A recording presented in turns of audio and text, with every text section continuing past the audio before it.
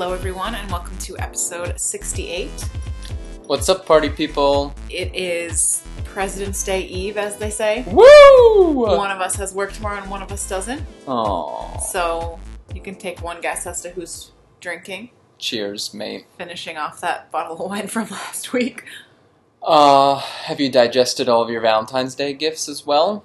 I think so. You're just spoiled over there. I am. I went all the way to Mall of America for you. To get a dozen macarons. They They were getting a little crunchy today after 4 days. On my way out of the mall, I passed that store Five Below. Yeah. Never in my life had I known what the concept of that store was. Everything's below $5. Just got that. Like a dollar store, but the rich people's dollar store. Yeah, that might be a stretch. Joking. One step out from a dollar store. Yeah. There was one shop on our main road near us in Australia, and the name of it was Everything Under 150. As if like that was a good limit to set for your spending, $150. Ours is $100 without having to tell. True. In terms of our marital agreement. Yes. Huh. Okay. Alright, let's jump straight into some good news and bad news. I think I have some mansplaining for you. You are announcing that you're going to mansplain to me? Yeah, I thought that was more polite. Alright, sure. It's more sports-splaining than anything. Are we going to do the jingle? No? Good news, bad news, good news, and mansplaining. Here we go! So Sir Colin Kaepernick was in the news again this week. Yes, I saw a picture of him on Twitter and asked you to explain it, and you said, save it for the podcast. Yeah, good, you remembered. So he had a legal case going. Okay. Trying to argue that the NFL and its owners had colluded against him in not giving him a job for the last, 3 years. He won, right? He settled.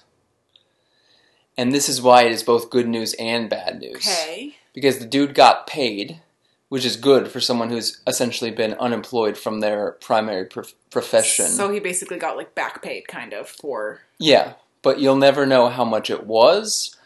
And the bad news is that there was supposedly evidence to corroborate his claim, and now no one will ever get to see that because he settled. Why do you think he settled, though?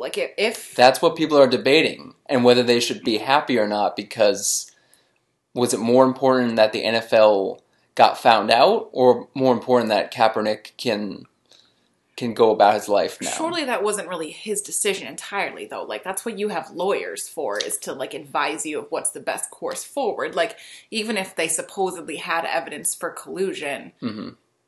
What would have happened if somehow he lost? Was it a jury? Unclear.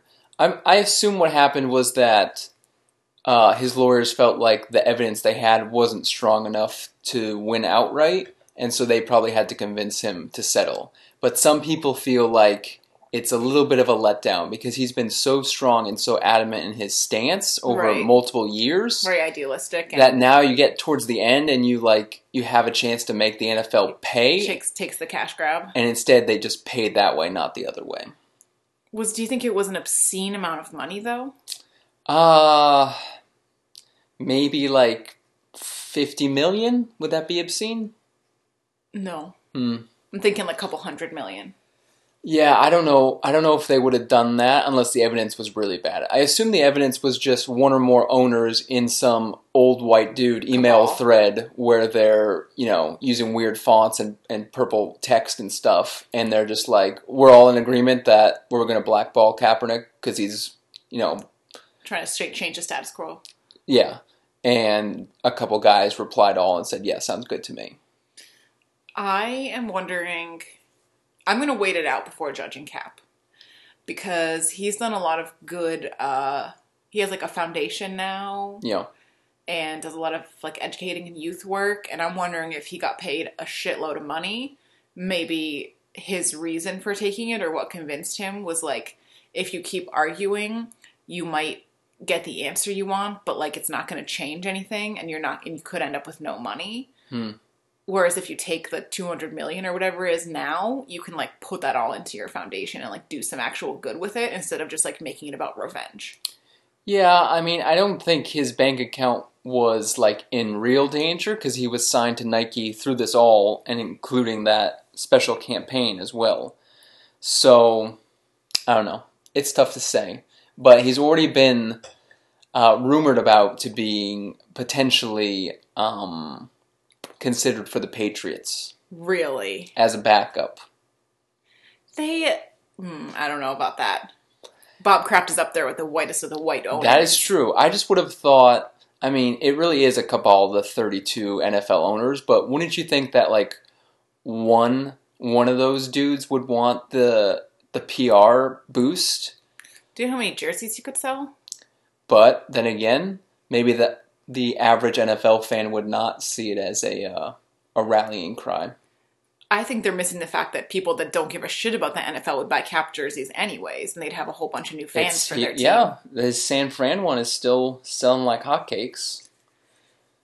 What was he suing for? Was he suing for knowledge or suing for money or like? He was. However, I mean, you can sue for collusion if people have like conspired to keep you unemployed. I assume it was a civil suit for money. Yeah, it had to be. So in the end, were they going to be able to release that evidence anyways, even if he won? That's the thing, is if it goes to trial, then it becomes public, I think. The other intriguing sports story of the week, with no sports actually going on, was Naomi Osaka firing her coach. Yeah, that was weird. We were trying to figure it out on Twitter. After 2 Grand Slam victories in a row, which is sort of unheard of, but then again, not really. Tennis coaching is like a weird thing because when they're going well, like it seems like those two will always be bonded together forever. Like I remember when Sloane Stephens won the US Open 2 years ago. Yeah. And her coach was so proud of her and they were like, we have such a great teamwork. And a year later, he was gone. But she hadn't won a ton of high-profile tournaments that year. Naomi's literally won the last 2 largest tournaments in the world with this guy, Sasha. Well, it sounded like she kind of won in spite of him, though. Like, it sounded like they were hardly speaking. And, well, apparently people listened back to her, post-match talk, and she said, Sasha, thanks for hitting with me the last couple weeks. Which is like a backhanded, no tennis pun there, but, slight, saying that you're not my coach, you're just my hitting partner. Oh, I wouldn't have caught that, I suppose. Yeah, exactly. So, yeah, will she go it alone? Nick Kyrgios style? That hasn't exactly panned out. I don't think so. I can't see her doing that. People, relating to our previous topic, people think it could have been money. That he was saying, I deserve a cut of these gigantic checks you've gotten in August and January. She's like, you're not helping me that much. Not that much. You don't deserve it. I don't know. Naomi is like sneaky though, because when you hear her talk, you just think that she's just a butterfly. This voice that's like this. She's clearly got like a business dark side, yeah. It's got a little bit of Taylor Swift in her, where she's like all princess dresses and. How'd those Grammys go for Taylor Swift? Not great. Not great. Do you want my good news and bad news? Yeah, hit me up with that. You're not gonna like my first good news. Shocking. The best friends that were reunited from the cruise. Say what? The best friends from that cruise when they were little. Oh, yeah, that was terrible. You should have just said this is about Ellen. That's how we should kick off this segment. I finally unfollowed Ellen on Twitter. And all because of Kevin Hart? I just, I don't like her new game show thing. Yeah. Like, I keep getting confused of whether that's the Ellen show or a separate show. And Ellen just has a brand. I don't know. Something's been rubbing me the wrong way about Ellen lately. Mm-hmm. I think she's gotten a little bit big for her britches. I heard you say, I'm not teaching black kids just to get on Ellen. I don't want to get on Ellen that way. Yeah, I don't want to exploit the kids at school just to get on Ellen. But Snapfish, they give you the cash. Yeah, but get you out of some jams. But then I have to exploit the kids. Fair enough, but you have no problem with sad little awkward reunions. You're game for that. I'm not sure why they both got money. And the Ellen Show was Congratulations for being rich enough to go on vacation 20 years ago. The Ellen Show was very awkward about it. Like, I just liked the Twitter story, and I was like, oh, they read Ellen, and it was super weird. I wish I had just stuck with the Twitter story. It was funny on Twitter, because she just put, like... We gotta put a little context around this, maybe. I'm trying to explain it right now. Yeah. This girl on Twitter put this picture that she found, being like, oh my god, this girl's my best friend for, like, one night on a cruise when we were little. Can anyone help me find her? And it got retweeted a bunch of times, and then eventually it made its way to this girl who was the other girl in the photo. Yeah. And I relate to it because everyone has that photo. You don't have a photo like that? I do, but I get the first half of it, like, oh my gosh, look at this photo. But the second half, let me find this person? Why? To see what they're like now. Why? Because they're probably grown up or dead. Either way, it's going to be a sad ending. Take on it. I have a picture of me and Melinda. Oh, Melinda. From when I was like 4. And what would you do if you reconnected with this It would be Melinda? Cool. I would be like, hey, what has your life been like? I saw you one time when we were 4 and spent a week together in Chicora National Park. Wow. State Park, whatever. And then you'd hug it out. Probably not. We'd probably just like exchange awkward messages and move on with our lives and like maybe follow each other on Facebook, But Ellen can't let that happen. But yeah, it was real awkward. I didn't realize like the girls hadn't met yet.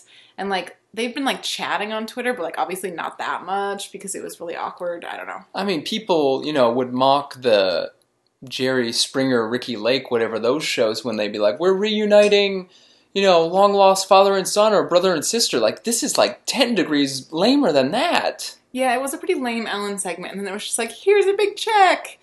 Yeah, it was weird. What is happening to those shows? I know they're always terrible, but like Jimmy Fallon just has a rotating cast of either Seth Meyers or Carson Daly, meaning people on his network, or the Jenner always available extended tree, and Ellen just has social media hounds, just like and like looking for memes. So we already talked about it. That thing on Good Morning America where it was like a teacher like did a little black girl's hair and it got on Good Morning America. Did we talk about that in the podcast? Or was it just that was just a car rant. But I expect that level of lameness out of today's show in Good Morning America. That level of lameness. The bar is that low for white dudes. After Matt Lauer, you gotta go as lame as possible just to get through the morning. For white dudes, that if you're a teacher and you do a girl's hair that's a different skin color than you, and you get on fucking Good Morning America. That was your good news, and we ended up swearing and arguing that much? You ruined it. I don't want to know what your bad news is. My other good news is that there's a release date for Wayward Sons, my most anticipated book for this year. It's never coming out. Yes, it is coming out September 24th. That's a good date. I'm really excited about it. Do I have to read it? Maybe. I'm going to read it first and let you know. Did you like Carry On? No, we did a long podcast with friend of the show, Elizabeth. Yeah. Yes. I am mostly concerned about what cover it's going to have. Because this gal and the cover of this book. Oh my god. And I have like the original Carry On cover, but then the one that got more popular was the Kevin Wada art. No one has ever come into our lovely abode here and said, wow, you have awesome bookshelves, but a couple of these Kurt Vonnegut's don't match. It's not for other people, it's for me. For your little book OCD? When I look at the bookshelves, I'm like, oh, they match. There's like coordinating colors next to each other. Yeah. And the heights. Like all of those ones on the bottom are like trade paperback height, and they're all the same height. Whatever you need, babe. I just want them to match. Okay. So before I pre-order, I need to figure out what the cover situation is. Mm-hmm. And I don't think I need a signed one because I already have a signed Eleanor and Park, and I have a personalized postcard to me where she calls me a good egg. Yeah. So I don't think I need the signed one. I hope she does an event near here because we're not that far from Nebraska. That's true. But we'll see. Okay. So there's a release date for that. Is that it for your newses? I have bad newses. Okay, go. Why did you have so few newses? Once upon a time, I was reprimanded for having multiple newses at a time. Well, we've moved on past that, haven't we? One of my bad news is just a general that there are too many presidential candidates for the Democrats. Already. I'm losing track. Every single time one of them comes out and people are excited about them running, like 2 seconds later, it's like, here's something they said in 2010 that should make you reconsider voting for them. And I'm just over that already. I'm so over, like... You only have 18 months to go, Oh right? my God, kill me. I'm so over all of the hyper-analyzing of the female candidates especially as well. The hyper what? Hyper-analyzing of the female candidates Well, already. whether they're qualified or... Just in general. Just like I haven't seen very many think pieces on like whether Bernie Sanders should run at 74, whatever how old he is, and I've seen a lot of comments about like Kamala Harris this one time, or like Amy Klobuchar like announced her candidacy in a snowstorm. What can we make of that? Like, is she too hard on her staff because there's this one email that went around that she pushes them too hard? It's like, has there ever been a male candidate that they're like, he pushes them too hard? Like, no, that's just another way of like being misogynistic. I think you need to curate your feeds a little bit better. Because we don't watch television news. Mine Twitter is pretty... We did watch local news one night because you needed a storm forecast and you didn't even know how it was done. Never again. You didn't even know what to do. Never again. It was of no help to me. It was of no help, but I didn't enjoy it. Have you heard that they're taking conspiracy theories off of YouTube? Like you're not allowed to... post conspiracy theory videos anymore? Isn't this America? How else are we going to find out about the JFK assassination at 1 in the morning on a Friday? There's a Kruger film. Yep. Is that considered a conspiracy theory or historical record at this point? Who's making that call? YouTube, and that's the You've got family in that sector of the company, so you find out. Is it owned by Google? Yeah. Oh. He works on YouTube, yeah.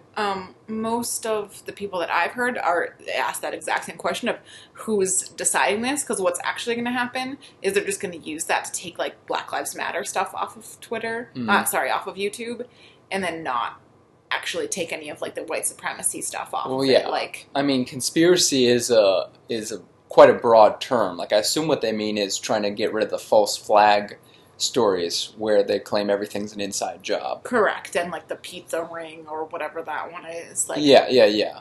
But if you're a flat earther, I don't know if they're going to take you off of YouTube. Right. Like, not how are really they putting anyone in danger, I hope. How are they going to...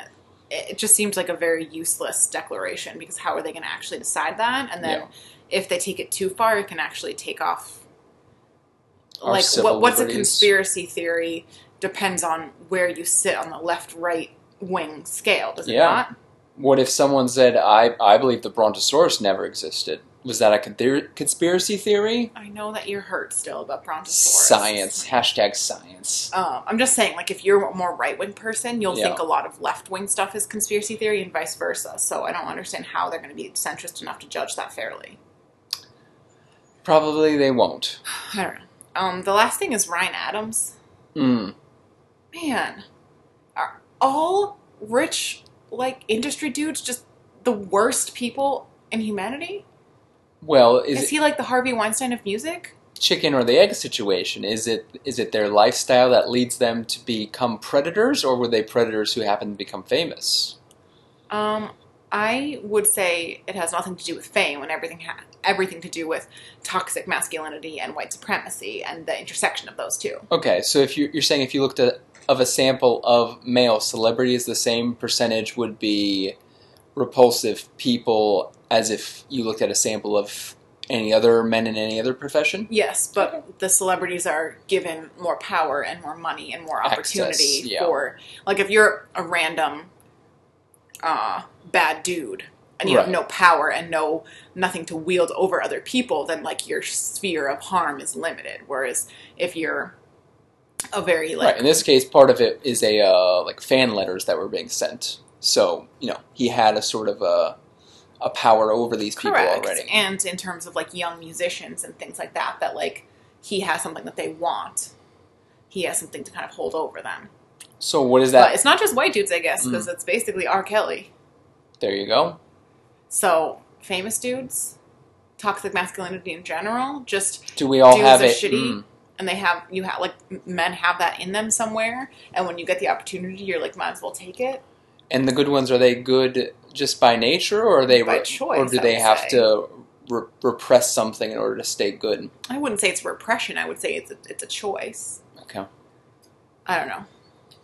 But that was just shitty. Like, I was never a huge fan of him. Like, the Taylor Swift cover album that he did, I was just like, this is kind of boring. Loves himself some covers. But I feel like he touched a lot of. He touched How are you a lot going to of finish that sentence? He touched a lot of songs. He was like really in like the 90s and 2000s, like song producing stuff, wasn't he? Or 2000s, Yeah, I guess. remember a decade ago, I was like, I have to look up this guy's records because everyone says he's the best singer-songwriter. I didn't fall for it. I didn't fall for him. Producing wise, Yeah. he's been. I just feel like producers is like a good opportunity to be a scumbag. I think Just so. Just the name. Makes it sound like you're in charge and everyone else is hanging on by a thread. And has to cater to you if they want Yeah. anything. Ryan Adams and Bryan Adams are different. Yes. Summer of '69. I think they're related, though. No. Aren't they? No idea. Oh.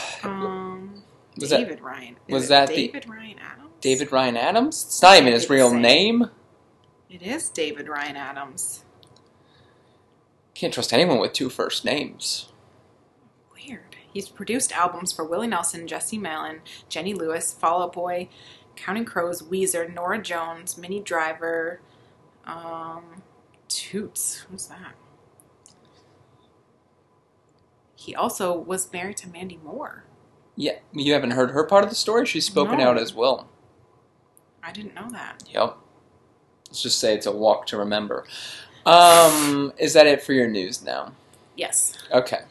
Shall we do a quick advertisement before we get into some nostalgia? Sure. Book Digits, BOOKDIGITS.com. You can make a free account, track your to-read list, track your reading goals, see how you measure up with achievements with compared to the two of us. You can even compare your ratings to other people to see. If you have online friends, yep. Or podcast friends. That's true. They can compare their ratings What to are us. our Book Digits usernames? Mine is Remus Lupin. Obs. And yours is Ben Gavrish. Yep. All one word, two T's. Get on Book Digits because those unique usernames are just flying off the racks. So claim yours before it's too late. If Instagram is more your thing, you can follow us at Book Digits on Instagram. See what we're up to. We're up to 856 followers. Damn.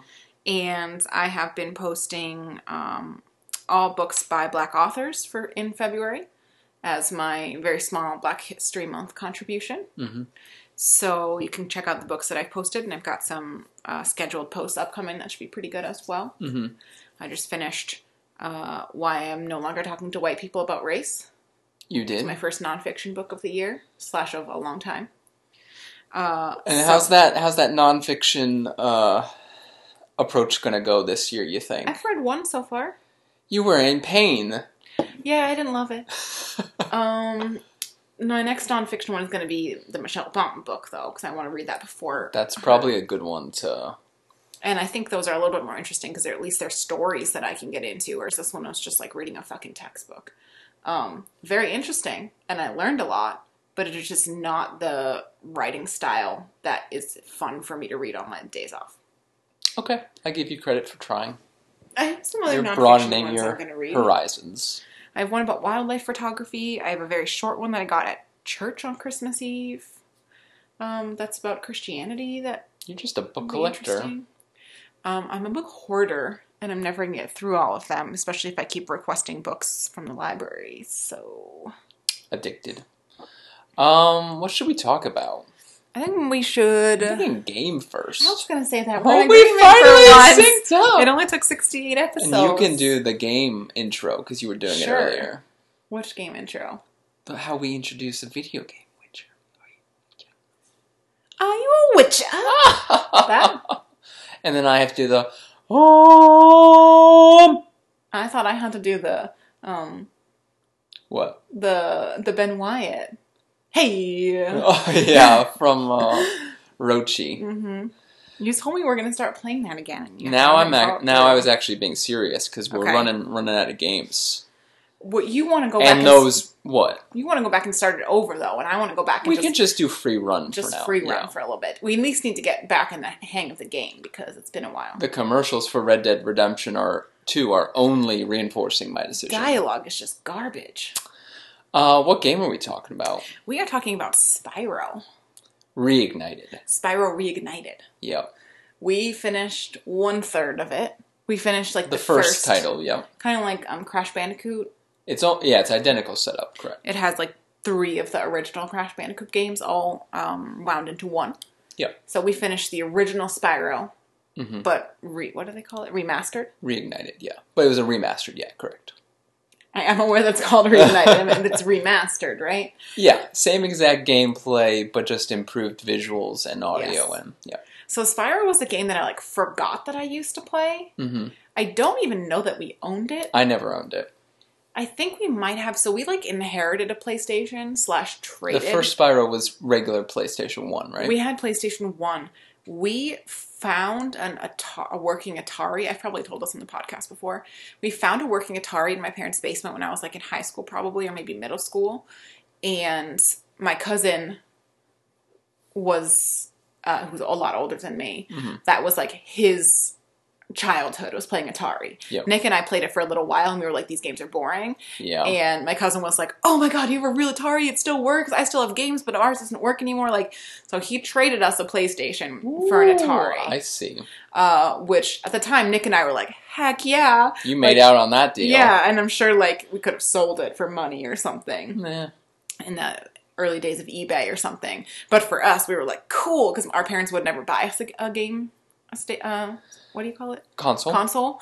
Yeah, Yeah, I had to a have my game crazy system. aunt give me money and finally convince my parents to let me get a system. And I was just such a contrarian, I guess, so I picked Sega Genesis. But Yeah, we never had a gaming system, and we were just forced into PlayStation, kind of, because my cousin was like, oh, we're getting rid of an old PlayStation. Mm-hmm. Can I trade you for that? And Nick and I went, sure. And he gave us some games. So I actually think Spyro might have been one of the games he gave us. Mostly what I played on them were all of the Harry Potter PlayStation games. Back then? Wow. Like, it was probably in high school. Mm-hmm. Maybe middle school. When did the movies come out? Probably high school. But I spent hours playing those Harry Potter PlayStation games. They were like terribly done, and like they would always freeze when you were about to beat Voldemort. Anyways. Lego ones too? No, I never had the Lego ones. You always are so judgy with the Lego games. I never had the Lego games. Anyways, so I think we had Spyro from that. The other one that you always make fun of me for playing is that we had Bugs and Taz Time Travel something, which was a weird Looney Tunes one. I think that was the only one. We eventually took the PlayStation up to the chalet. Right, I remember it there. And we only had like that. We only had a couple games up at the lake house, and that was one of the ones we used to play all the time. Uh-huh. And it was one of our only dual player games, so Nick and I could play at the same time. Right. Because a lot of them weren't. Anyway, so I like totally forgot about Spyro until they did Announced the Crash. this. Well, they didn't really announce it. They kind of like teased at it with the Crash Bandicoot one that like Spyro might be the next one. And I was like, fuck, I remember that game. Yeah. Like I just had like a weird like deja vu of like, oh, Spyro. Mm-hmm. It was great. It is exactly my type of video game. It is. Whereas Crash Bandicoot is more mine. Crash Bandicoot because it's a little bit harder to get through each level, and it requires a little bit better timing and controller usage, and you can go and try to collect everything if you really want to, but you don't have to. Whereas Spyro is all about getting to 100% on every level, really, and it's easier to collect the gems. Like Crash Bandicoot is like we never fucking knew where the other boxes were, and it was impossible. Whereas Spyro, it's like if you do it carefully, like the amount of levels there were compared to the amount that we had to Google to figure it out. Yeah, like most of them you can really figure out on your own. Even some of the harder levels, like once we got to the really end, there was a couple impossible levels that we can talk about it a little bit. But it was my type of game in that. The controls, you still needed some modicum of control. I heard you just backhanding me with that, saying I don't have good control. You still needed some modicum of control to do some of the moves and the flight and stuff. Yeah. But you could get by. You could get by. With a little bit of clumsy You could get by. Button mashing. And you could go back. Like, it's not like Mario or Crash or something where you just, it's a, how do you call it? A side-scroller, yeah. Yeah, I mean, Crash isn't always technically side-scroller. Correct. But, like, it continues. It's a one-way. It's linear. Like, you can't go back. Right, and that's what appealed to me more about Crash. But I came around on Spyro. Once you get settled in and you understand that, like, yes, the worlds are 3D and open, but not really. Like, they have borders. There's a finite things finite number of things that you're collecting, which always puts me at ease, where I'm like, okay, I need 100 more. And it tells I can you go how find many. 100. Yeah. Yeah. And I think that's the compromise for you and I, is that it's an open world, but it's not really. It's not the game playable. The game that annoyed me most was Assassin's Creed, the Pirates one, because it was like you could get off at a treasure. you could get off at a million different islands and skin a million different things, and you had no idea if like you were anywhere near a trophy or anything. It was terrible. It was great. You could just do whatever you want. That's awful. That's not a point of a game. Cool, an island, and you jump off and get to look at it. I wake up every day and do that. I don't need to do that in my games as well. I want to have a fucking mission. I hate it in games when it's like, look at an island, there's like nothing on it. I love that about Assassin's Creed. It was like, well, what could be on this island? It could be a panther I could skin, and I could make a pouch, make a new purse and a belt. Anyway, so this was a good compromise for us, I think, Definitely. in that it was open world enough that you felt like you could like explore and like prance through the fields and find gems. Yeah. But it was finite. It wasn't like you could keep exploring forever. Like, I'm still not entirely sold on the physics of the game. Like, sometimes there would be a platform and you'd be like, oh, I can get there. And it's like, nope, there's not a chance in hell once you're in the air. And other times there'd be like, there's no way I can get to that platform. And you're like, oh, I have to try it. And it was easy. I think that's just a case of me actually being good at something in video games that you're not as good at. I'm better at, like, how did we call it before? Like, tactics versus strategy? Yeah. Like, you're better at, like, the overall strategy, I think. Or was it the other way around? I don't remember. I am actually pretty good at figuring out, like, the courses in video games. You have a good sense of that. Yeah. I have a good, like, spatial awareness kind of with video games. Yeah. Like, whenever you're like, where's the path? I don't understand. I'm like, it's right over there next to that rock. Like, to me, it's very obvious. Right, but when the camera disorients me, I am just lost. Yeah, and, like, that's what I'm actually good at. You're correct. I'm not always very good at, like, the dexterity for some of these things, like the flying levels on Spyro. Right, we had to mention those. Absolutely could not do. So there's 5 worlds, I think? Yeah, I think so. There's 5 different worlds that you, like, travel to by balloon, but we figured out later that you could actually just, fast travel through the control screen. And you start in kind of like a home base in each, which is a level of its own, which I'm not a big fan of that. I thought that was fun. Like, that was a little bit of, like, a reward. No, there's got to be a safe home base where I feel comfortable. I liked it, though, because it was, like, a little bit of a reward when you got to a new level, is that you could go around and, like, find everything and find all the gems. I see what you're saying, that there shouldn't be enemies there or whatever, but that's the whole point of the story, is that all the worlds have been taken over by the minions of Nasty York. Yeah. But each homeworld had kind of a different vibe to it. Right. Which is pretty common in video The weirdest games. one was the Dreamcasters one. I did not like that one. That was the one where you're, like, floating up in the clouds and, like... Oh, yeah. I didn't like that one at all. The swamp one was a bit strange, too. But for each of those worlds, there was, like, a couple different levels. There was the boss, and then there was a flying level. Yeah. Which I could not do the controls of that. They were and we realized that on the very last level, that they're kind of backwards of the normal level. I knew that from the very first time I tried it. I couldn't... Yeah. I know you said you could switch it somewhere in the settings or something, but I just, like, really, really struggled with the controls of it. I could not get...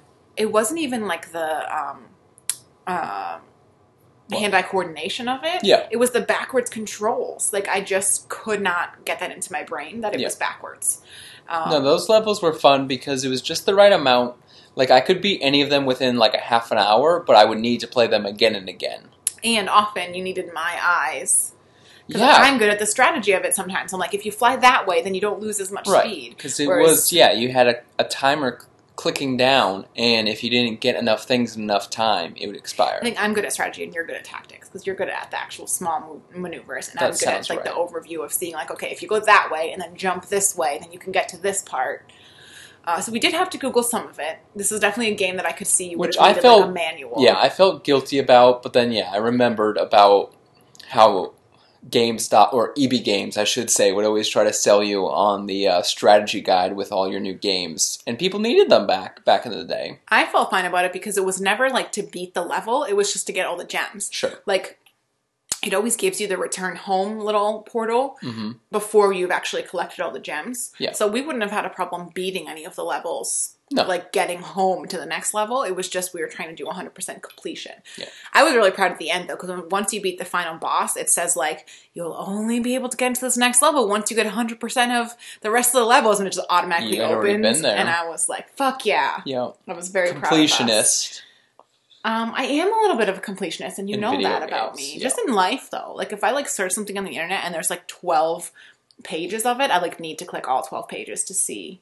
Like fucking slideshows, you're saying? No, not on Google. Like if I'm searching for like I hope not on Google. That if would I'm take an searching entire like for lifetime. Mulan t-shirt and I go on a website and it offers me like 4 pages of results, I have to look at every page What?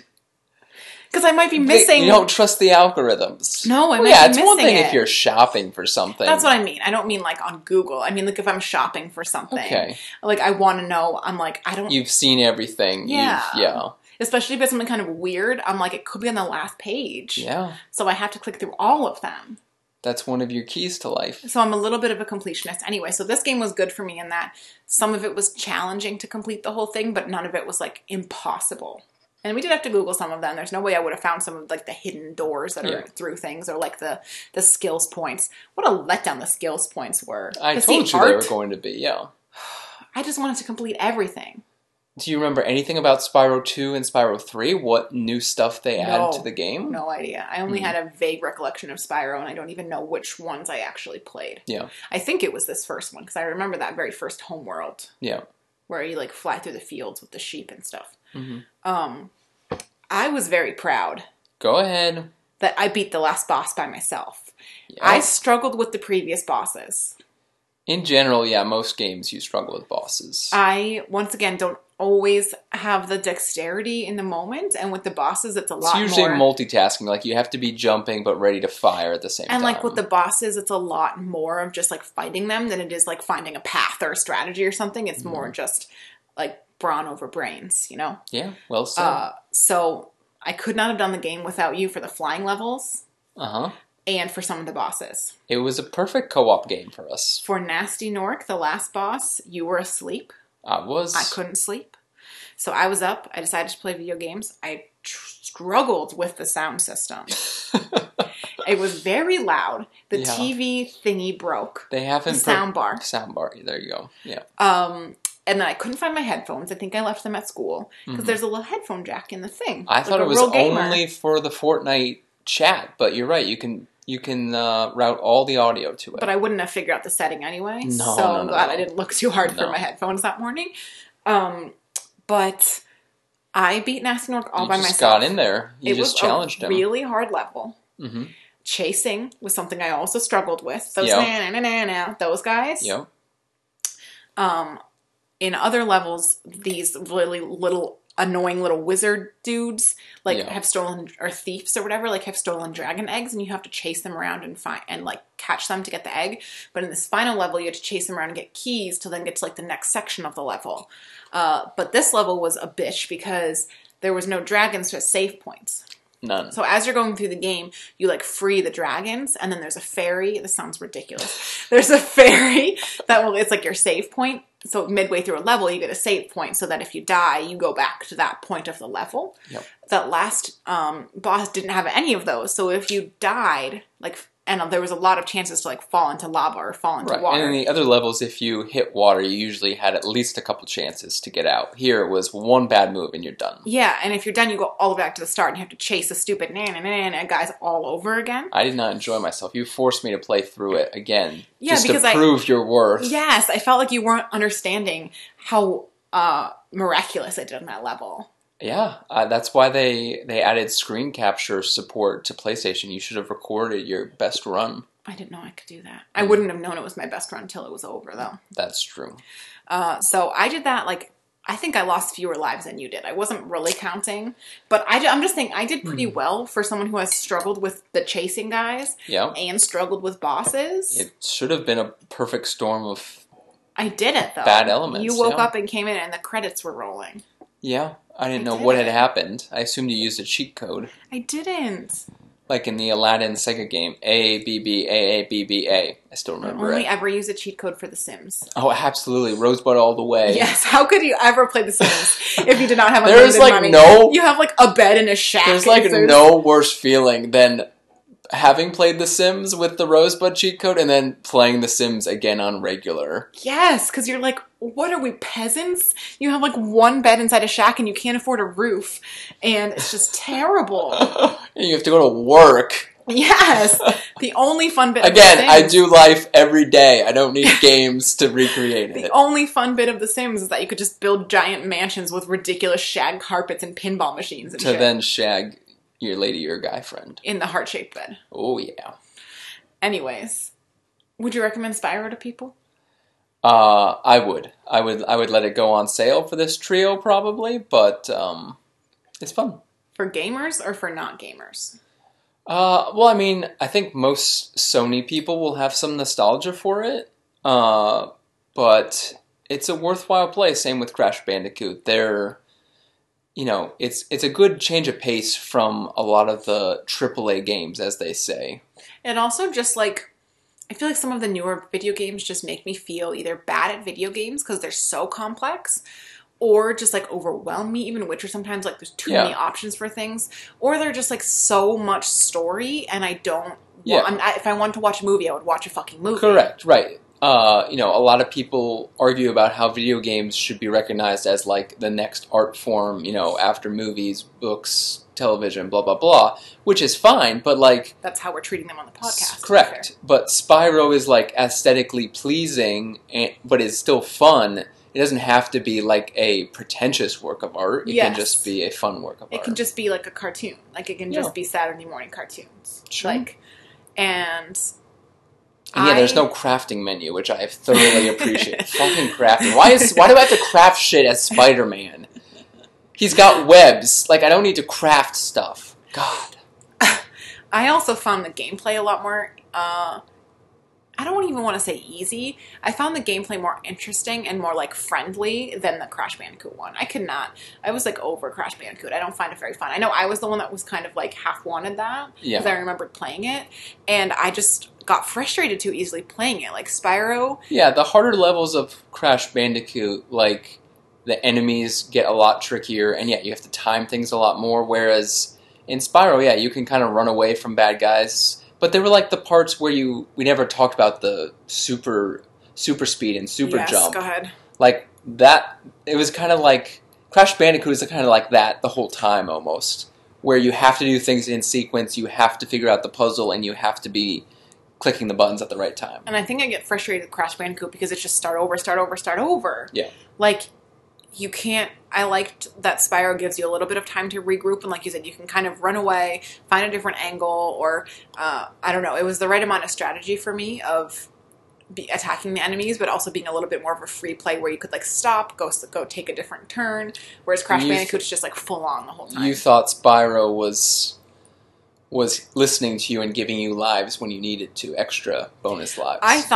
I didn't think it was actually listening to me, but I thought the developers did a good job of building in extra lives when you needed them. Yeah. Like, how many times have you died on Crash Bandicoot? A lot. A million.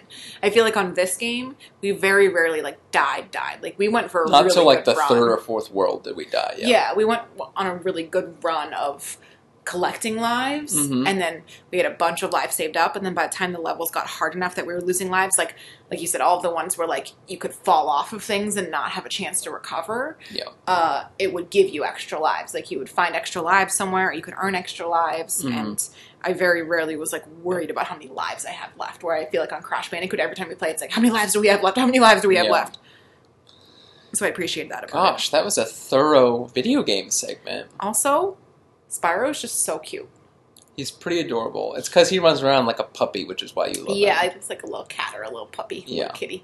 Like, he prances around and he sneezes out fire sometimes. Yeah. And he's got a little dragonfly friend. Mm-hmm. So, we are going to play the second and third Spyros sometime. Someday. But I think we are going to take a break and maybe go back to do a little bit of free play in Witcher, or do a different video game for a bit. Yeah. All right, you know what time it is. This has been a long time coming. So, as part of our throwback episode, Yeah. 90s throwback, It's true. we are discussing Boy Meets World. I was going to say, we have to sing the whole thing. Boy Meets World, wandering down this road that we call life, is what we're doing. It's good to know our friends who'll always stay by me. When this boy meets world. Oh. I apologize for that. We're talking about Boy Meets World. Yes. We watched all 6 seasons of the movie. Just kidding. 7 seasons. 7 seasons, no movie. I think basically over like 12 months. Yeah. We've had Hulu for. It was about a year. We got Hulu basically specifically for Boy Meets World, so good move Hulu because you got like $100 out of us. And yeah, we're going to cancel it after that, so that's it. Well, we have to finish You're the Worst still. Correct. And I need to finish Broad City, which I'm pretty close to. Okay. You actually liked the airport episode of Broad City. True. That was excellent. A lot of it's not excellent, but that episode was excellent. Yeah, so Boy Meets World. What's it about? Boy Meets For World. the people who don't know. Well, Boy Meets World is like what I always claimed was my favorite show for a while. Yeah. Probably pre-Glee and then pre-Parks and Rec. Mm-hmm. I would have said Boy Meets World was my favorite TV show. Mm-hmm. Maybe there would have been a Grey's Anatomy in there for a little while. Hmm. But like Boy Meets World was my quote-unquote favorite TV show for a while. Yeah. But it was very difficult to rewatch anywhere. Like I don't think they still have released the last like 2 seasons on DVD. Like Yeah, I never understood, like, I guess it was owned by Disney, because it used to be on ABC when it was new, right? And then it used to be on Disney Channel for reruns? vice versa. I forget. I think it was the other way around. No, it was TGIF. I'm almost positive. But were the later years TGIF or the earlier years? I don't know. We'd have to Google that. We didn't do our Yeah. extensive research on the history of Boy Meets World broadcasting. But this was like my favorite TV show, but it was really hard to find. I have seasons like 1, 3, and 4 on DVD or something because they finally started Yeah. releasing them on DVD and people would give them to me. So I have like the DVD collections of the early seasons. But I always wanted to do a rewatch of the whole thing because I didn't really remember. I definitely remember the later seasons more watching them. The earlier seasons, I think I caught some like here and there, like when they were on reruns or after school. They used to be on at 3 and 3:30. Correct. To Or answer, no, 3:30 and 4. To answer our first question, it was on ABC the entire run, 1993 to 2000. Okay. But yes, I kind of had the most nostalgia for, those after-school reruns. So it was either 3 and 3:30 or I think it was actually 3:30 and 4. That maybe? sounds right. I buy that. I don't know why I still remember that. I think it was 3:30 and 4 because I think I got home from It was school. probably before your Comcast had the guide, so you had to Absolutely it like, was. yeah. So I think I used to get home from school at like 3:10 or something. In the Zoog days, I lived off of Zoog Disney. Yeah. Man. So I would get home from school like 3:10 or 3:15 or something. Yeah. I think the bus dropped me off at 3:10. So I would watch like 3:30 and 4 o'clock Boy Meets World. Yeah. And then like when my parents got home, like do homework or whatever. Yeah. So I like really vividly remember watching Boy Meets World at that like after school time slot. So that's where I think I watched most of it. And I don't think it used to be in order. I think it was just random reruns. Probably. So I think I'd only ever seen it just like here and there. And probably based on the time that it came out, I probably actually saw the later seasons like live-ish and then watched the earlier ones with reruns or something like that. Yeah. Because they came out like, I don't think I would have been watching 1993, I would have been 5. Yeah, exactly. So, wow, I was 5 when it started. So yeah, we definitely were not watching. It was like 1998 was my peak TGIF time, probably. Yeah, like 4th, 5th, 6th grade kind of thing. We used to watch Family Matters, Step by Step, Boy Meets World, and whatever else was on. Yeah, so I definitely remember Full that House. after school. I mentioned Full House. Full House. That after school time slot where they were probably playing reruns for like my whole middle school era. But yeah, I've always wanted to watch the full thing. I always wanted to get like the full, before like Netflix and streaming was a thing, I always wanted to get like the full season collection on DVD, but it would never existed. So like in college, I had like the first couple seasons on DVD and I'd watch them every once in a while. Couple other FAQs here. That's not what I meant, FYIs. Frequently asked questions. So at one point in time, Fox, the WB, when that was a thing, and UPN, when that was a thing, they all had syndication. Then Disney Channel took it all over, and Disney Channel would edit episodes to take out some more adult material, and specifically they canceled 3 episodes from syndication. Ones with underage drinking and sex, and sex again. I definitely watched that prom night one, though, so I must have caught that one before syndication. I don't remember the Sean drinking ones, though, so maybe they did successfully edit those ones out for me. Yeah. So, I have recently, after our rewatch of this, or in the middle of our rewatch, have been declaring that my sense of humor is based on Elf, the movie, Parks and Rec, and Boy Meets World. Yep. I think those are like the 3 like tent poles or paragons of like my sense of humor. Your sense of humor meaning what you find funny? What I find funny, a combination of what I find funny and what I like quote. Correct, but then when we were watching it, you seemed to think that I got like my brand of humor from some of what Corey says, his parents say, and what Eric says. Yes. Right. So I think what I find funny and some of like the kind of top of my brain references comes from those 3. I think like some of your like deep-seated like what like your just brand my approach of to is very Corey Matthews. Yeah, I see that. Early Corey Matthews, I would say. Yeah. Overall, I found it very enjoyable. I'm very glad we rewatched it. Whenever I would say, let's put on some Boy Meets World, like I was never, very rarely was I like, oh, that wasn't worth it, or that was a waste of time. Yeah. And it was, we were rewatching some Parks and Rec again, which we might have to go back to as our fun comedy show. Yeah, I have to say, now that it's been on Comedy Central and FX, I'm getting a little bit parked out. I'll watch it without you, because you keep watching it without me. Well, I've tried not to skip ahead, so it should be fun. So we like watched all the way through in order from season 1 to the end of season 7, and literally just finished it yesterday. Yeah. I see you're looking up some of the best episodes. Do you have any overall comments? Do you want to talk about specific episodes? So I don't have any notes prepared. Okay. Per usual. My biggest thesis about Boy Meets World was that, like, the show is, okay, how can I say this?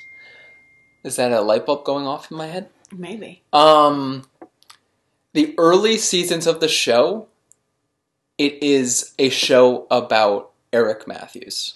Okay. Most of the later parts of the show, it's a show about Sean. Okay. And as I was growing up, I just assumed it was all about Corey and his parents and Topanga. And Topanga especially, like, the first few seasons, I know she, like, started as a guest appearance, and then, like, they decided to write her in as a key character. Mm-hmm. But even when she becomes a key character, she's still very much in the background. Well, she's Corey's foil. She's not actually her own but character. in a lot of episodes, she's just kind of there in the background. Yeah. So yeah, I had forgotten about how much of the emotional plot centered on Sean. Eric and Sean. I absolutely remember that. So you're saying it's like a Pride and Prejudice situation where Corey is Lizzie, but it's actually about. You know how Pride and Prejudice, like the main character is actually Lizzie, it's Jane. Like that's one of those things that people argue. No, I've never heard that. What? No. We've definitely talked about this in the podcast before. No. About how it's one of the books that people use as an example that, like, the narrator is not always the main character. I guess I see what you're saying, yeah. The arcs and the emotional climaxes of the book are actually more Jane. Jane's arcs follow the traditional rising, falling action, whereas Lizzie is, like, just the social commentary. She's on the outskirts of the actual... Even though she ends up in her own drama, like, the actual... story diagram is Jane. Yeah. Okay, I see what you're saying. So I'm saying it's the kind of that situation where Corey's our, like, kind of figurative narrator. Right, he takes us into the world, but, yeah, it's really focusing on... But he doesn't really... I don't want to say he doesn't change very much. No, but he is a constant in it, more or less. Yeah, he's the constant, and the dramatic arcs are around him, not with him, necessarily. Yeah. Not that he doesn't have his own drama, but he kind of is your... tour guide through the drama. Correct. Whereas I remember that because Sean can still get me to cry. Oh my gosh. That final episode, I didn't cry at anything except for when Sean said goodbye to Mr. Feeney and tears just started pouring down my face. Oh, there's the gif of it. Yeah, stop. You never stopped believing in me. And I mean, Feeney is so solid from start to finish in the show, too. Yes. Even in the college years when they It's don't quite inexplicable. know what to do with him, he's just still... He still manages He's it. game for anything. I'm like crying just watching that gif of him and Sean. Yeah.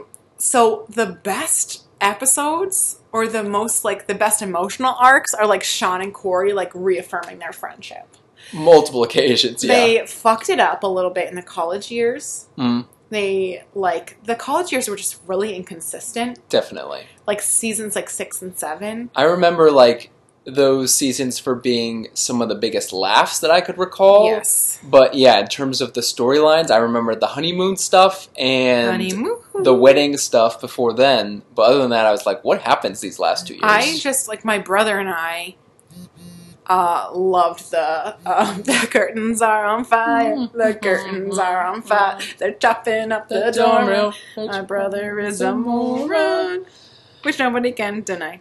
I think the biggest laugh from me still is the one I keep replaying, which is Eric busting into the kitchen, talking about Feeney's garage sale or something, and going, I had this great idea. So I sat down and I said to myself, Kyle?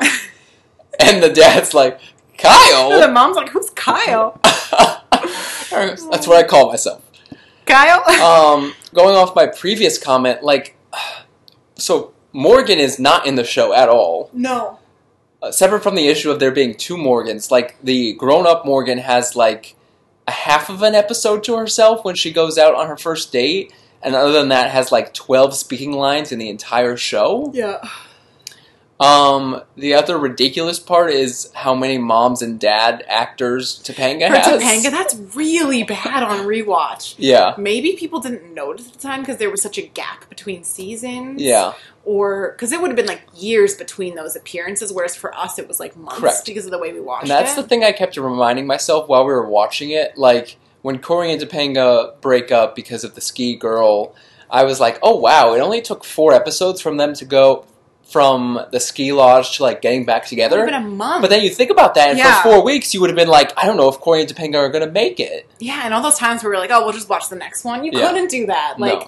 it sounds super ridiculous to be saying that because obviously you couldn't do that. Like, we grew up in that same era too. Yeah. But when you're rewatching it, some of that stuff, like, you have to remind yourself of how long that cliffhanger would have to hold. Yeah. Like, Can I run through some of these top episodes? can I just make a couple more comments? Yes. I have not looked up Corey and Sean fanfiction yet, It's got to be there. but man, they were the real romance of the show. Yeah. Like, the two of them, their relationship was the linchpin of the whole show from start to finish. Like, Topanga comes in and out, Mm-hmm. and there's plenty of Topanga drama because that is really Corey drama and Corey growth. But, man, Corey and Sean was what it kept coming back to, Mm-hmm. and the most emotional moments in the show, for me at least, were not Corey and Topanga moments. They were like Corey and Sean moments, or Sean and his dad, or Sean and his brother, or Sean and Corey's dad. Like, Yeah. and some of those in the later years, like I said, were not very well done. They were a little bit sloppy or a little bit...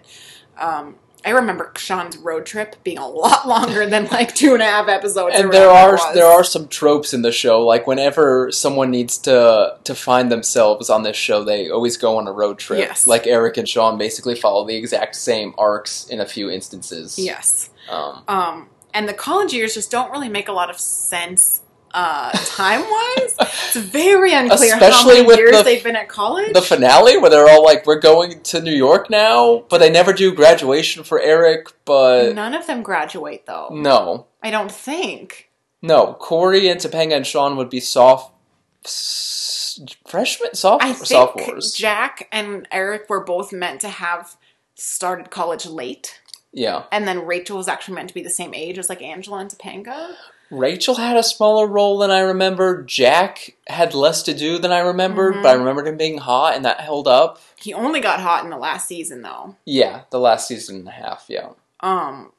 But yeah, the college years had some of the best laughs, but some of the most inconsistent plotting, and just they didn't have an arc longer than 20 minutes for like 2 seasons. Yeah. Really, I would say like the middle years were some of the best where Sean's trying to find himself and they like discover girls and like those are the ones I remember, like them at Chubby's all the time. Sure. And like in that hallway, like the middle school hallway at school. school. Some great scenes, like in terms of a show shot on a lot, like yes, really and like it didn't scenery. Looking back on it, it's like they had like 3 sets. They had the Matthews house. Yeah. They had the high school and like a classroom. Right. And those were basically their 3 sets. And you had Feeney's But it didn't feel like that. Yeah. It didn't feel like that. They did a good job of making it seem like a whole world. And man, I'm sure this set is like torn down by decades at this point, but I would love to do a tour of like through that. Yeah, the hallway or something. I just don't understand why. I guess I'll save this for later. Go through the best episodes. Well, the finale is mentioned here, and I did really like how they did the finale with some interweaving of old footage. I don't usually like those, like Friends has some recap episodes that I usually find, I'm like, oh, one of these again, I've already seen those episodes, but I thought this one it felt like a finale, and yeah, I wasn't bothered by the old footage. The cult one is one that I for sure remembered.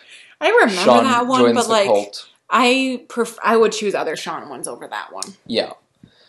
Like the set of honeymoon episodes, and then the fights that Corey gets in with his parents when they come back about housing and money. And as like an adult, that really resonated with me. Some of the like married stuff. Mm-hmm.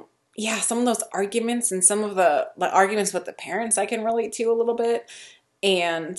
That was the highlight of the last 2 seasons, was Corey and Topanga figuring out their... Yeah. There's no way they have that dorm for married people, but sure, we'll... No, some colleges have that. It's like for grad school, for grad students. Yeah.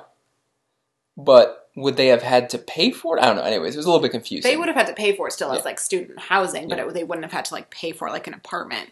But yeah, that part was excellent. And so yeah, it was definitely a different experience watching this as an adult versus as like a middle schooler or a high schooler, because some of the stuff that I just like thought was for comedic value before, like the honeymoon stuff and like Eric hoisting him around the room and all of that. Yeah. That's what I remembered about those seasons. But now, as someone who has been married and did get married, like not as young as them, obviously, but like a little bit young, like that's the stuff that I related with more, was like trying to navigate their relationship as a married couple and like how things change and how that changes your dynamic with your parents and with your friends. Yeah. And I related really hard with that. And like, obviously we're getting old because I related a lot with the parents. Man, are Amy and Alan legends? Yeah, they are legendary parents. Like, especially Alan, like he like confronts his like misogyny and toxic masculinity like multiple times over the course of all of the seasons. True. Like to make him a better dad and like. Well, this is the next episode on the list. I'm not sure that they needed to have a pregnancy storyline for Amy for the 4th kid, but this episode, Resurrection, the one where they're at risk of losing the baby in the hospital, that's another one that sends shivers down your spine. Yeah.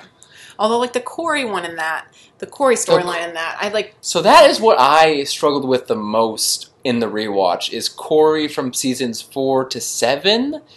He like seems to like refuse to change in some ways, or like. But he hates the way he is. I don't know. He's confusing. Like that's another kind of point towards he's not really the main protagonist, despite being the narrator. Yeah. Because like he doesn't seem to do a lot, and when he does, it seems to be more to set up character development for other people than for himself. Right. And on a couple of occasions, he confronts the fact that he's afraid of change. Or... Well, he's average is always his biggest fear. And I did find those kind of, the dive into that kind of interesting.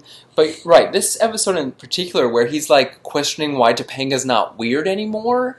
And, like, he doesn't want to deal with the fact that he has a baby brother who might not make it. And, like, I get it, kind of. Like, I am not someone who is very good at dealing with grief or dealing with tough situations. Like, I would much rather dissociate and distract myself than deal with some of the complicated feelings I have about things. But Corey just comes off as selfish in a lot of episodes because he's always like, I know there's this giant life event happening over here, but what about me? What about us? Topanga, you and I are the most important thing ever. And I struggled in this episode because it seemed like they were kind of on Corey's side and I was not.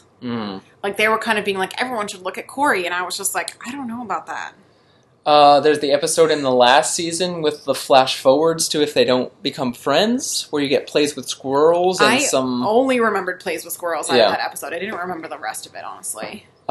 Dangerous Secret from season 4, where they do the after-school special about child abuse. With Claire. The brotherly shove one in the last set we watched, I struggled with that one because Eric just like loses all sort of balanced characteristics in the last season. But once again, I struggle with that one because like Corey was not in the right. Oh yeah, he was in the wrong. But I do think they started to play Eric for more slapstick comedy than for actual character, and that to me that almost was the start of like that Disney Channel type humor where it's just like everything is really silly and slapstick. Mm-hmm. And I thought the last like season or two kind of veered a little bit into that. Yeah, especially with the B or C plots. Yeah. In the post-breakup situation, you have the one where Corey goes and gets drunk. But the better one about post-breakup is... No, but that one's good because Alan blames it on Sean. Correct. That good scene. That tension. Yeah, the Sean and the parent interactions. But the one not on this list is the Scream parody, which I think is their best. How is the Scream parody not on there? This is the most emotional ones, not the best ones. But Scream is like... That's just classic TV. My favorite line that I forgot about was when he gets killed by the pencil and drops. And I think Jack goes, at least we'll always know how tall he was. Some of those lines, like, they're just ridiculous, but they work for me. And I know that, like, your sister has said that, like, she's not a fan of that type of humor. But whatever it is, it just really works for me. This is one of the best Sean ones when they're trying to mess with the high school and vandalize the school. And Sean, like, kind of gets this feeling where, like, this is where I belong. Like, I'm trailer trashed. I'm just pretending that I'm better than that, but I'm not. And tries to kind of force himself to go back on, like, that side of the tracks, if you will. And then Corey shows up, and Feeney has to be like, you have to fight for him. And Corey goes and fights for him. Look at this gif. Stop! I'm gonna cry. Oh, Chet. You thought screwed up, Dad. You thought there was a lot more Ghost Chet. I thought there was a lot more Ghost Chet. Good for that actor for getting a paycheck a few more times. But yeah, the death of Chet. And they like really, they don't make it obvious. Like they leave you hanging of whether or not he's gonna make it. This one, just for this line where Alan offers to adopt Sean. That was rough. A Long Walk to Pittsburgh is definitely a set that I remember, it being a to be continued for sure. And like even watching it, I was like, oh, this is intense. And then when they showed the clips from it after like season 7, I'm like, they look so little. Yeah. And oh wait, this is the one I was talking about. Wrong side of the tracks. Yeah. If you belong here, I belong here. And Corey's like, I belong wherever you are, Sean. Aw. And then, of course, you have the Ski Lodge one. Ski Lodge, Lauren. What a homewrecker. The Stewart one where, what's his face? Fred Savage shows up. Oh, that was intense. I didn't really remember that one. You didn't remember that one. I remember that one line for line almost. You didn't remember the Topanga parents' divorce one. No, I forgot that storyline. And I remember that one very clearly. Yeah.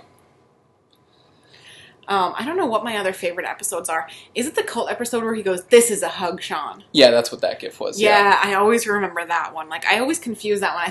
I always think that's the one where his dad's in the hospital, but it's not. That's the cult one. Correct. But I always remember that line of like, "This is a hug. This is like someone who cares about you." Yeah. I just love the Sean arcs. Sean arcs are great. I still think Eric has some great ones. I love the skydiving one when Alan has to, struggle having the different relationships with his different sons. Yeah. Oh, the one I forgot. My other favorite one is the B&B one at Feeney's house. Yes. That one is great. Yes. With the visitors and how everything lines up. That one's terrific. I just really like the ones where Sean, like, wants to give up and like someone convinces him not to, whether it's Corey convincing him to stay on the right track. He's the only one who never gave up on me. That line at the end got me so much. Not once. That was just like the worst. The rest of them I was like, yeah, Feeney was helpful, but like I like the Feeney. Love the Feeney call. I feel like we were very incomprehensible about Boy Meets World. I just don't understand why it is not like such a cult classic as like Friends or as The Office or I don't know. Was it just in that in-between time where it wasn't... I don't know. We spoke to someone who won't be named and they said, oh, I watched a few and it's just so cringy now. And I'm normally very quick to cringe at... Office is cringy now. Oh, yeah. Well, The Office was cringy on purpose, but, like, I don't know. I know that the jokes maybe don't all age great, but it seems like it's a lot of, like, evergreen humor, where it's not like The Good Place, where, like, in 10 years, you're going to be like, what the fuck is a Blake Bortles? Yeah. It's all about growing up and coming of age and, like, the struggles that everybody faces. Like, I still found it, like, relatable now, even... 20 years later or whatever. I mean, it's a middle class show for sure. Like, it's not. Yeah, it's white America. Yeah, but it just I don't find it cringy. I find watching like Fuller House and Full House. Yeah, man, that's cringy. The Full House reruns. Yeah, don't stack up. I don't think. No, you watch them and they're so after school special that it's like painful to watch. And Fuller House is just as bad. I mean, obviously it was loved enough to get the Girl Meets World kind of spin off and. Even that was okay. Like, it wasn't. It was fine, but I assumed that, you know how Girl Meets World always had kind of like the lesson of the week, and Corey as the teacher was like, explaining how it related to their real life. But the Boy Meets World usage of that is like a lot more subtle. It is, and it doesn't hit you over the head.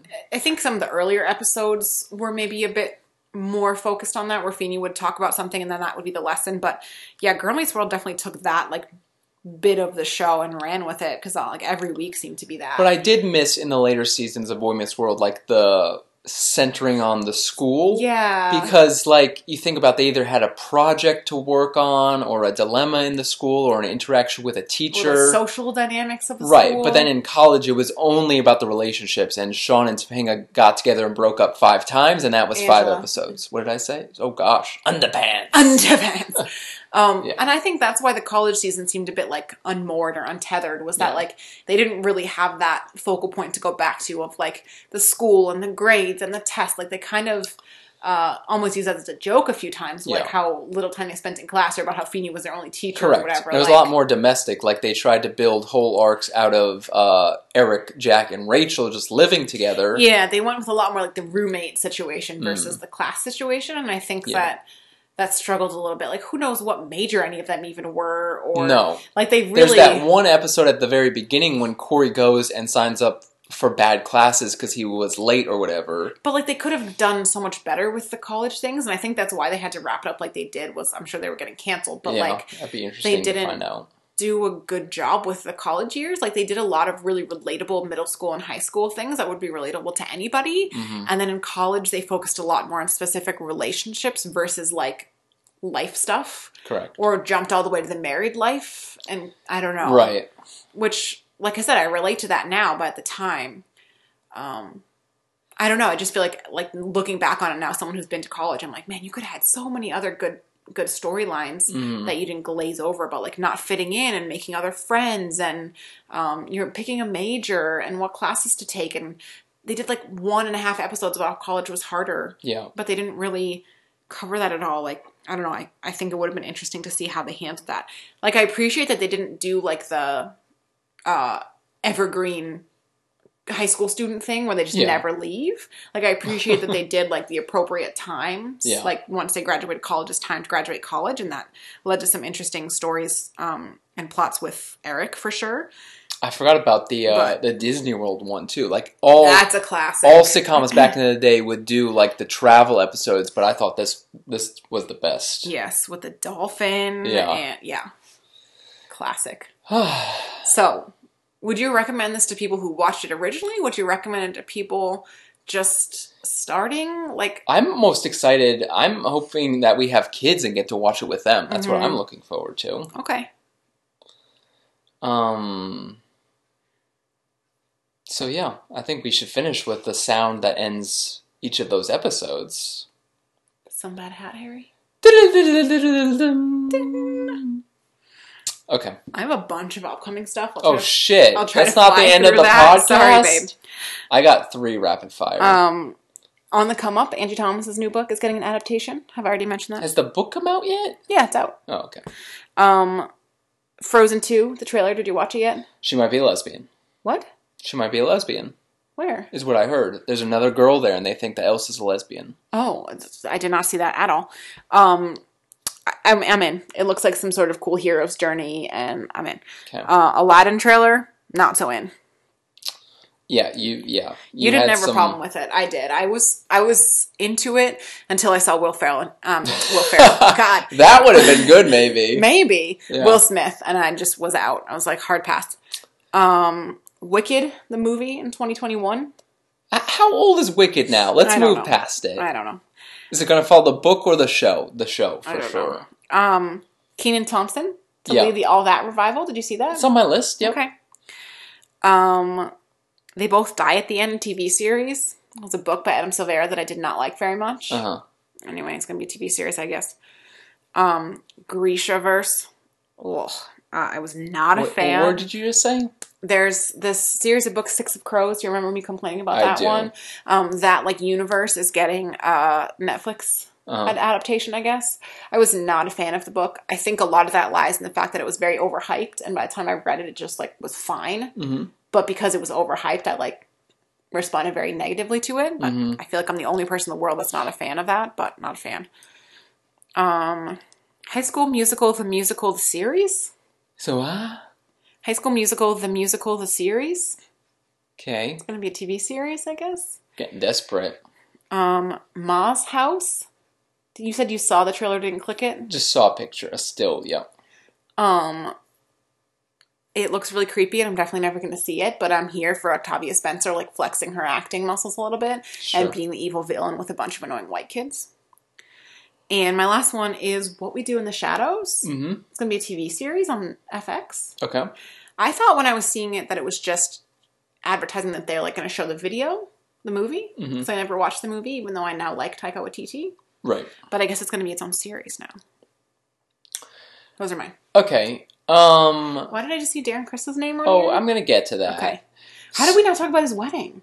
Because nobody knows what the hell happened. I was trying to stalk on Instagram. No one was invited. Everybody they were all invited. They just were under strict no. Okay, real quick. There's going to be a movie made about J.R.R. Tolkien's life. I am so done with the fantasy author biopic. Okay, who else? All the Winnie the Pooh shit. Yeah, and would you call that a fantasy and author? And the Peter Pan shit. Whatever you want to say. Historical authors getting movies about them creating memorable things. You don't need to be that meta. Okay. This other one is an animated film, Batman versus the Teenage Mutant Ninja Turtles, which would have given 12-year-old me the biggest hard-on possible. Okay. Is that okay to say on the air? I don't know. Talk about myself. Sure.